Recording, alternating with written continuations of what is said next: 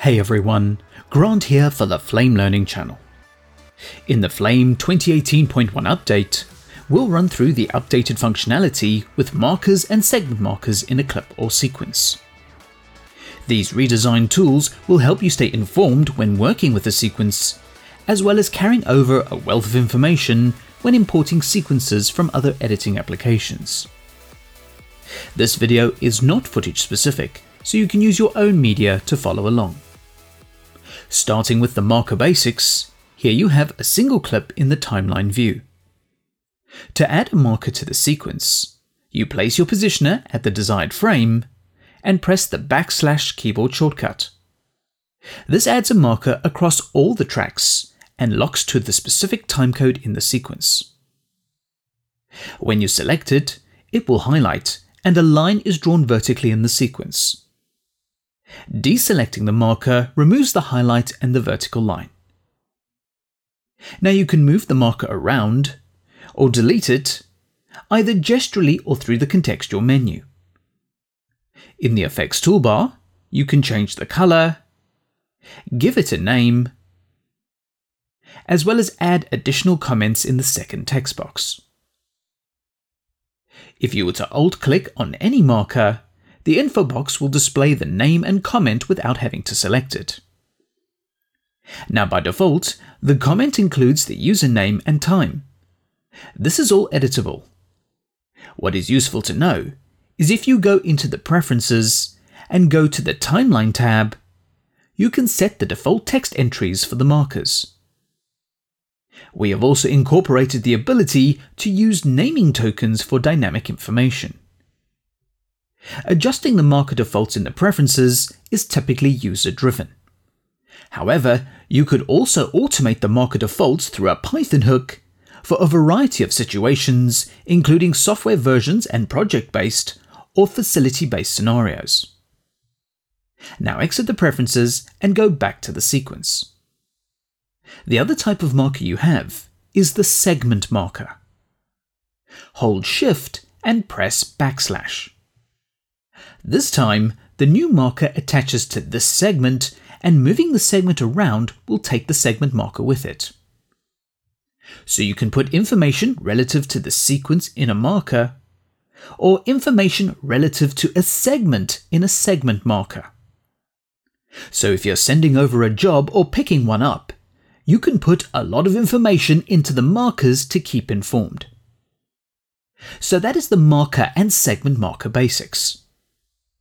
Expanding on this further, it is possible to import XMLs or AAFs containing markers, and this information can be read by the Flame products. So switching to this sequence, here we have an edit that came from an AAF, and it contains a few markers and segment markers. Now when importing the sequences, markers will be used to carry any information explicitly pointed out in the offline. This now also includes the naming field to support naming metadata from an AAF. But markers will also be used to point out effects that were not translated as part of the conform. These markers and segment markers are typically pink, and their description will contain details of the effect. In addition to the pink markers, Flame will add an equivalent effect to help rebuild what was originally there. So conforming sequences with markers, or adding markers as you work, can certainly keep you well informed within the sequence.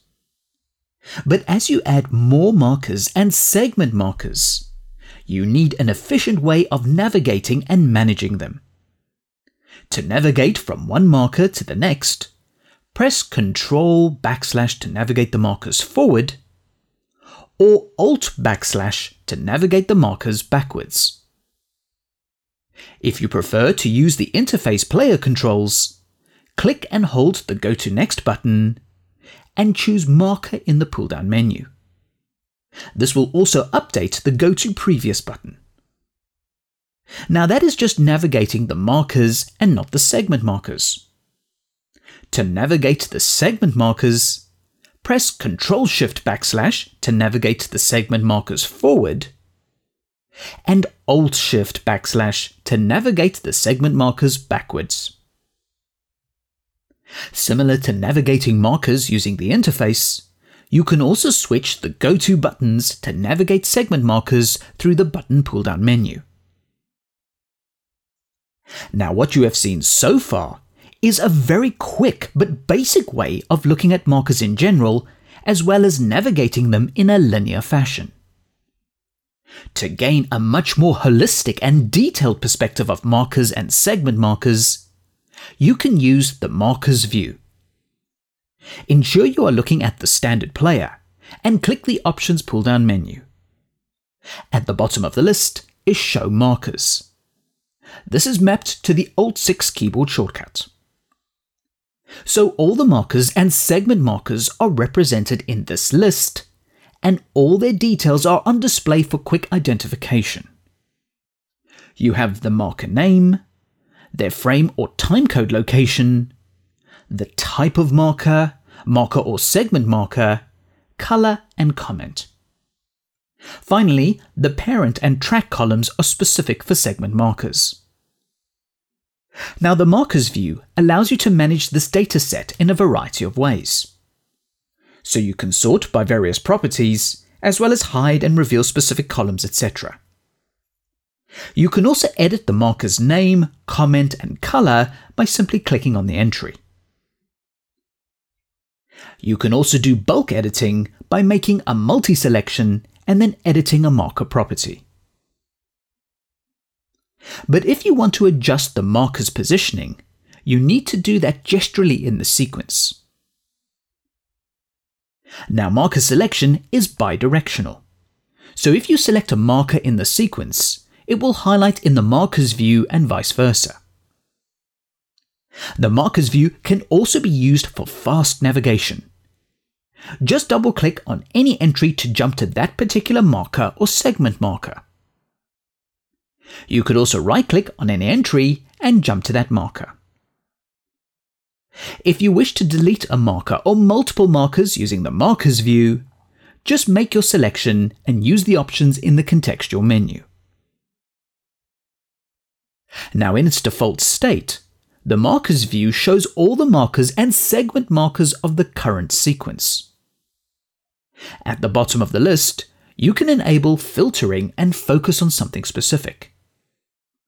This is not too different from the timeline search functionality.